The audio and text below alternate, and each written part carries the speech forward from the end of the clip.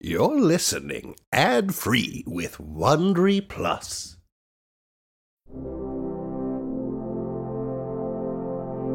This is not a story about an old man in bifocals at the center of a revolution, but rather the tale of a boy who had no idea he'd one day wind up on the $100 bill. And on that dark day in New York City, I stood in a courtroom on charges of murder, facing a judge who seemed determined to find me guilty. I'd like to testify, Your Honor. Hannah, what are you doing? Who are you, girl? My name is Hannah Bowen. Well, Hannah Bowen, you have no standing in this court. And for you to think that you could interrupt me. Out of the way. Excuse me. Coming through. So, you're going to got this. Bailiff, what's the meaning of this? Out of here, the lot of you. No, wait! My lord, you asked for evidence? Well, here it is. Ruby, did you find everything? I told you I would. It's on the sack. What are you doing, Franklin? I'm defending myself. As I said, there's no proof that I murdered George Williamson. You were found with his blood on your hands and your clothes. Let's put that to the test. Unless this court is afraid of the truth. My new friend, John Peter Zenger, spoke out in my defense. Give him a chance, Your Honor. Let the truth be heard. This court is not afraid of anything. A sweet voice called out from the back of the courtroom. Amanda Billingsgate herself, the judge's beloved daughter. Let him speak, Father. We all know how decent and fair you are. What harm could come of it? Amanda. I promise to make this quick. Very well. As my daughter states, I am nothing if not decent and fair. Show the court this so-called proof of yours, Franklin. Thank you, sir. As you can see, this is the coat I was wearing last night at George Williamson's print shop. It is stained with blood. I reached into the burlap sack and took out a small bottle of blood. This bottle, you see, also contains blood.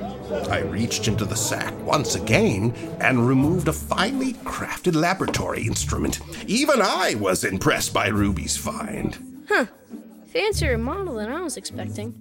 State of the art. And where did you get that device? You might say we borrowed it. It's called a microscope. I don't care what it's called. What has it to do with this case? Please allow me to show you. I scraped a trace of blood from my coat onto a slide and placed it beneath the lens of the microscope. Go on, have a look. I beg your pardon. Have a look, my lord. I see nothing. You have to put your eye over the lens like so. You'll see blood cells, which supposedly belong to George Williamson. Yes, of course. All right. Yes. Oh, interesting. Now, I'll remove the slide and replace it with another, smeared with blood from this bottle. His lordship peered into the microscope again, and when he looked up, he was smiling from ear to ear. Well, your experiment has been your downfall, Mr. Franklin. The two samples are identical. Identical? Are you certain? Beyond a shadow of a doubt. Beyond a shadow of a doubt. Ruby? What now? Where did you get this bottle of blood? From Butcher Bob in Butcher's Lane. And whose blood does it contain? Can't say I know the name of the pig in question. Pig? Did you say pig? She said pig, my lord. I heard her. Definitely pig, my lord. The two blood samples are identical, my lord. You said so yourself. Therefore, it follows, if it's pig's blood in the bottle, it must also be pig's blood on my coat. Which means the blood was not George Williamson's. Perhaps now would be a good time to tell you what was written on that note I found in the stale bread. Pig's blood. Written in what appeared to be also blood. I didn't know who'd slipped that note to me in jail, but I'd hoped I knew what it meant. Someone had spilled pig's blood in the shop to make it look as if there had been a murder. I knew it. I knew all along the lad was innocent. The brilliant boy has proved it. Order in the court! Lord Billingsgate looked at his daughter. He looked at the faces in the crowd. Finally, he looked at me. In view of the new evidence, the court finds Benjamin Franklin not guilty of murder. But as for disturbing the peace, breaking and entering, resisting arrest, and contempt of court, the court finds the defendant guilty. What? I wasn't even charged with those crimes. He can't do that. Can he? I believe he just did. Benjamin Franklin, the court sentences you to 10 years of hard labor.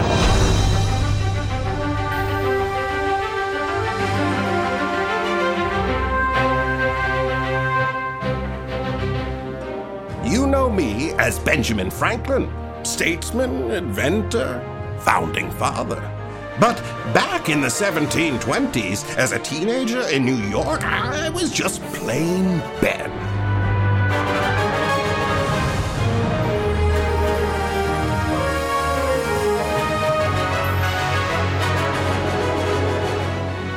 Aspiring printer, budding adventurer, dreamer, and once again, an enemy of the state.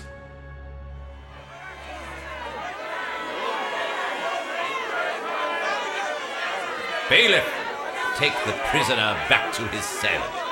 Aye, my lord. This way, you. Sorry, Benjamin. I had a feeling this would happen. So long, Danny. Thanks for trying. That's why we came prepared. Dirty dogs, you know what to do. To my amazement, Danny and the dirty dog sprang into action. Big Lou bumped right into the bailiff, knocking him backwards. Oops!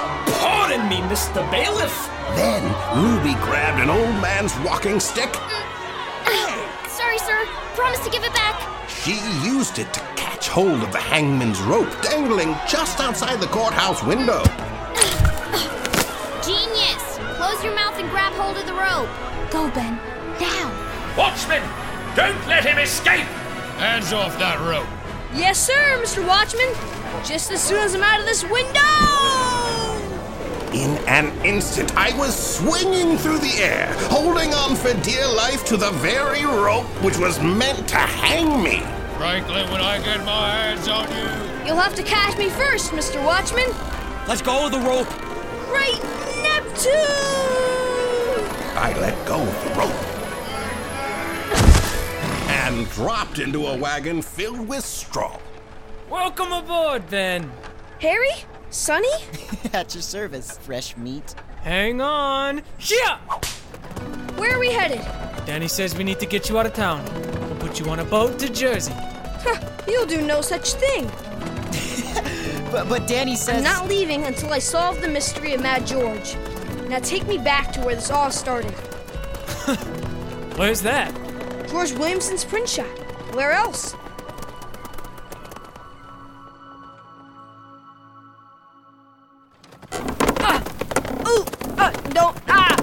Maybe not as tight turns. They say a criminal always returns to the scene of the crime. I was no criminal, and it wasn't even clear what crime had been committed. But once it got dark, I had the dirty dogs drive me back to Williamson's print shop all the same. When I hopped off the carriage, Hannah was there, waiting. About time you got here, Mr. Franklin. Here, take this crowbar in case you get in trouble. I calls her Darlin'. What's with giving your weapons such cute names? Danny says he'll be seeing you soon. Yeah! Bye-bye! Nice fellows. Indeed. How did you know I'd come back here? I didn't. I came back here because George was a friend. I told you on the night we met that there was something he promised to have for me. Another book for the school you hope to build. Something even more valuable. And I suppose you weren't trying to help me in that courtroom when you offered to testify? Can we go inside? You put yourself at a lot of risk, Hannah. Mr. Williamson did the same for me. As I suspect you would, Ben Franklin. They padlocked the door. No trespassing. By order of Lord Billingsgate. Seems his lordship doesn't want anyone poking around the New York Spectator. He's taking this awfully personally, don't you think? He clearly doesn't like you. I tend to have that effect on those in authority. Or maybe there's more to it. We need to look inside. Did the dirty dogs teach you how to pick a lock? Appears to be a basic type, imported from Europe. My brother James, he had a similar one in his shop. Shouldn't be a problem. Your mother is a seamstress. Got any pins or needles? Of course. You know, some say locks have been around for over 6,000 years. It's believed that ancient Greeks, Romans, and Egyptians each invented versions of padlocks independently from each other. Fascinating. How'd you know? About the lock? About the blood. That it didn't belong to George? Someone sent me a note. And a loaf of stale bread. Who would do that? Danny Quinn? He insisted it wasn't him. Some mysterious benefactor, perhaps. I didn't know for sure that it was real until I looked under that microscope. What does all this mean? Is George alive or dead? Alive, I hope, so we can clear my name. And once this is all over, I'm going to need a job. We're in.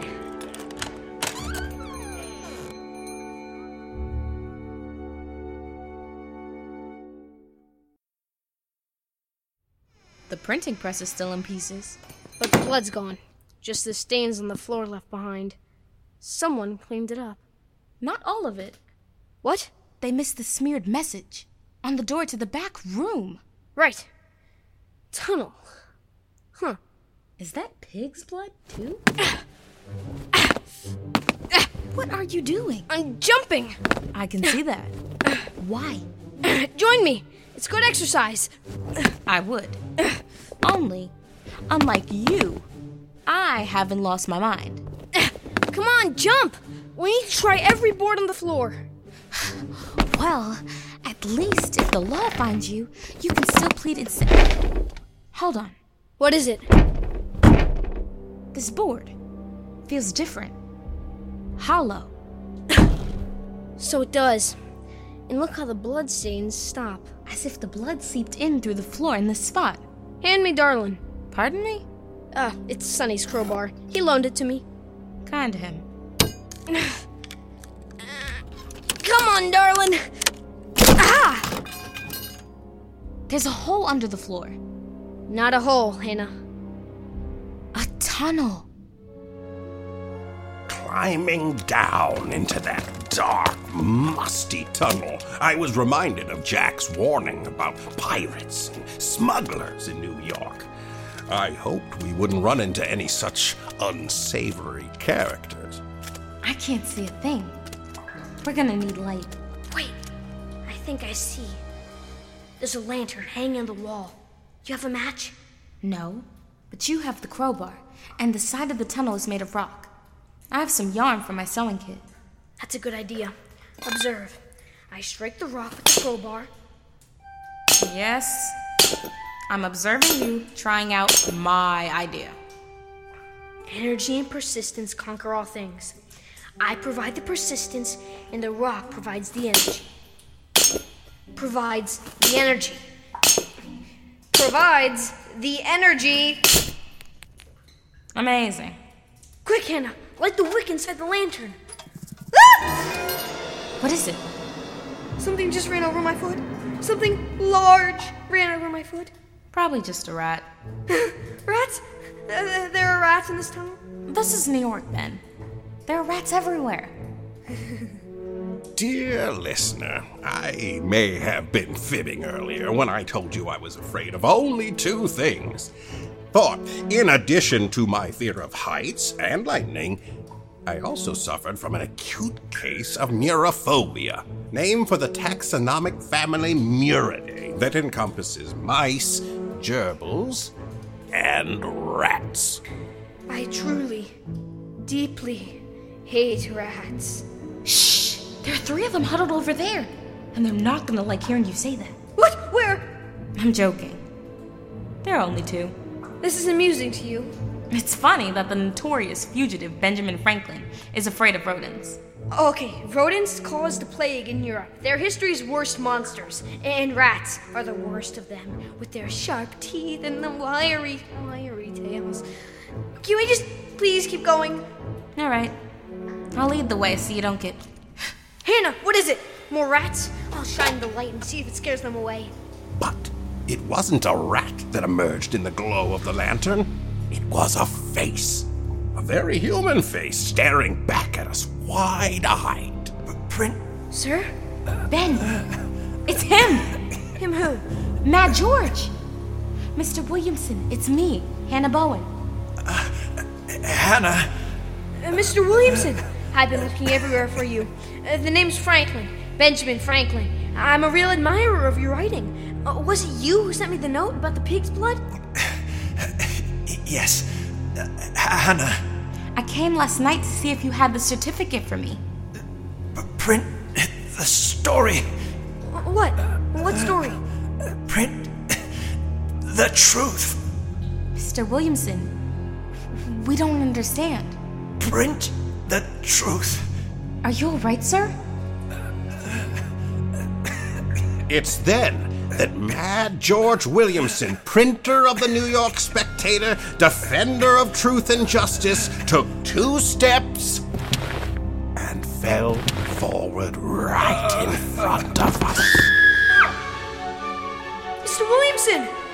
George! Ben, do you see? There's a knife sticking in his back! He's been murdered.